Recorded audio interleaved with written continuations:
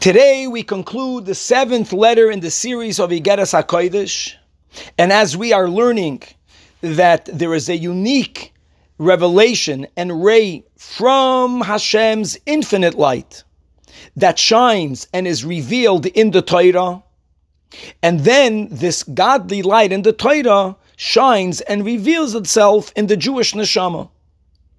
Now, this is true regarding Adam HaRishon, as we learned yesterday, likewise regarding Yaakov Avinu, that all of this light shines in them and through them because they house the general neshama, the neshama klali.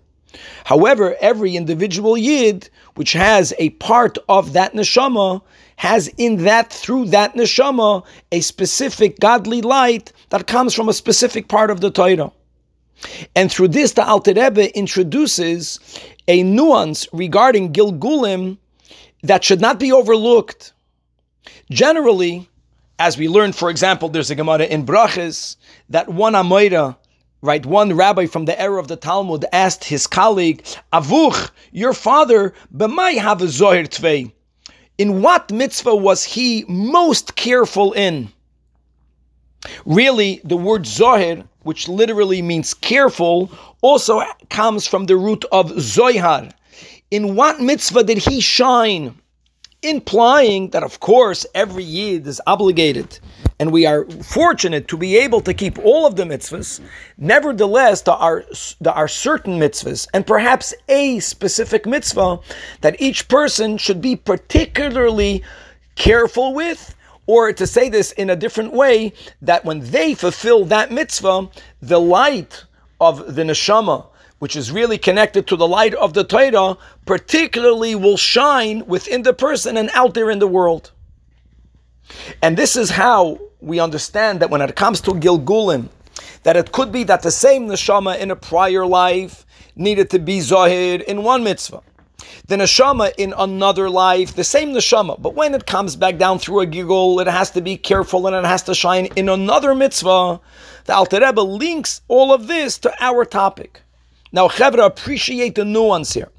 Normally people understand, and there is a truth and a source for this first option, that the reason why a neshama comes down again, and the reason why perhaps a neshama has to be particularly careful in a certain mitzvah in this new life, because in the prior life, they lacked in that mitzvah, or they were poigim that mitzvah.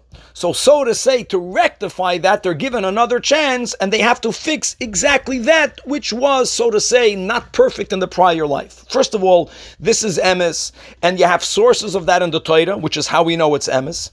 But here in this letter, the Alter Rebbe is explaining this whole concept of everyone in their life having their particular mitzvah connected to the theme of this letter, which is really based on the Eitz Chaim, which is the Torah of the Arizal, that my specific mitzvah that I am going to shine in is not done because in my prior life, so to say, I was lacking in that. It has nothing to do with that.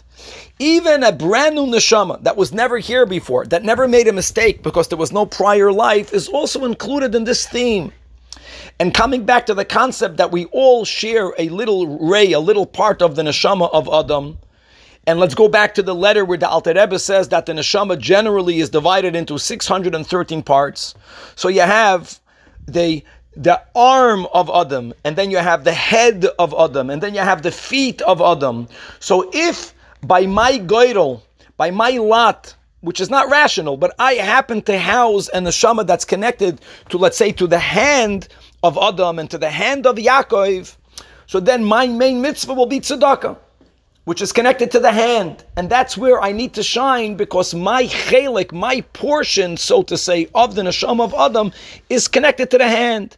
And if someone merits to have a piece of the neshama of the head, then that person's main mitzvah will be learning Torah, etc., which is gavaldik. And all of this comes back to the beginning, to the pasuk, to the statement we have in the beginning of davening, and to the pasuk that the Alter Rebbe quotes, that yes, when it comes to the essence of Hashem, when it comes to the light of Sovev Kol Almim, over there on that level, there is no portion of, there's no part of.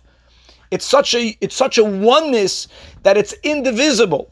But on the other hand, since Hashem underwent a tzimtzum, and now we have a oid hamamali, and as we explained in this letter, every yid is connected to a specific chelik, and the person is connected both to a specific chelik of the Torah, and a person is connected to a specific chelik of a mitzvah, and the person is connected actually to a specific part of the world.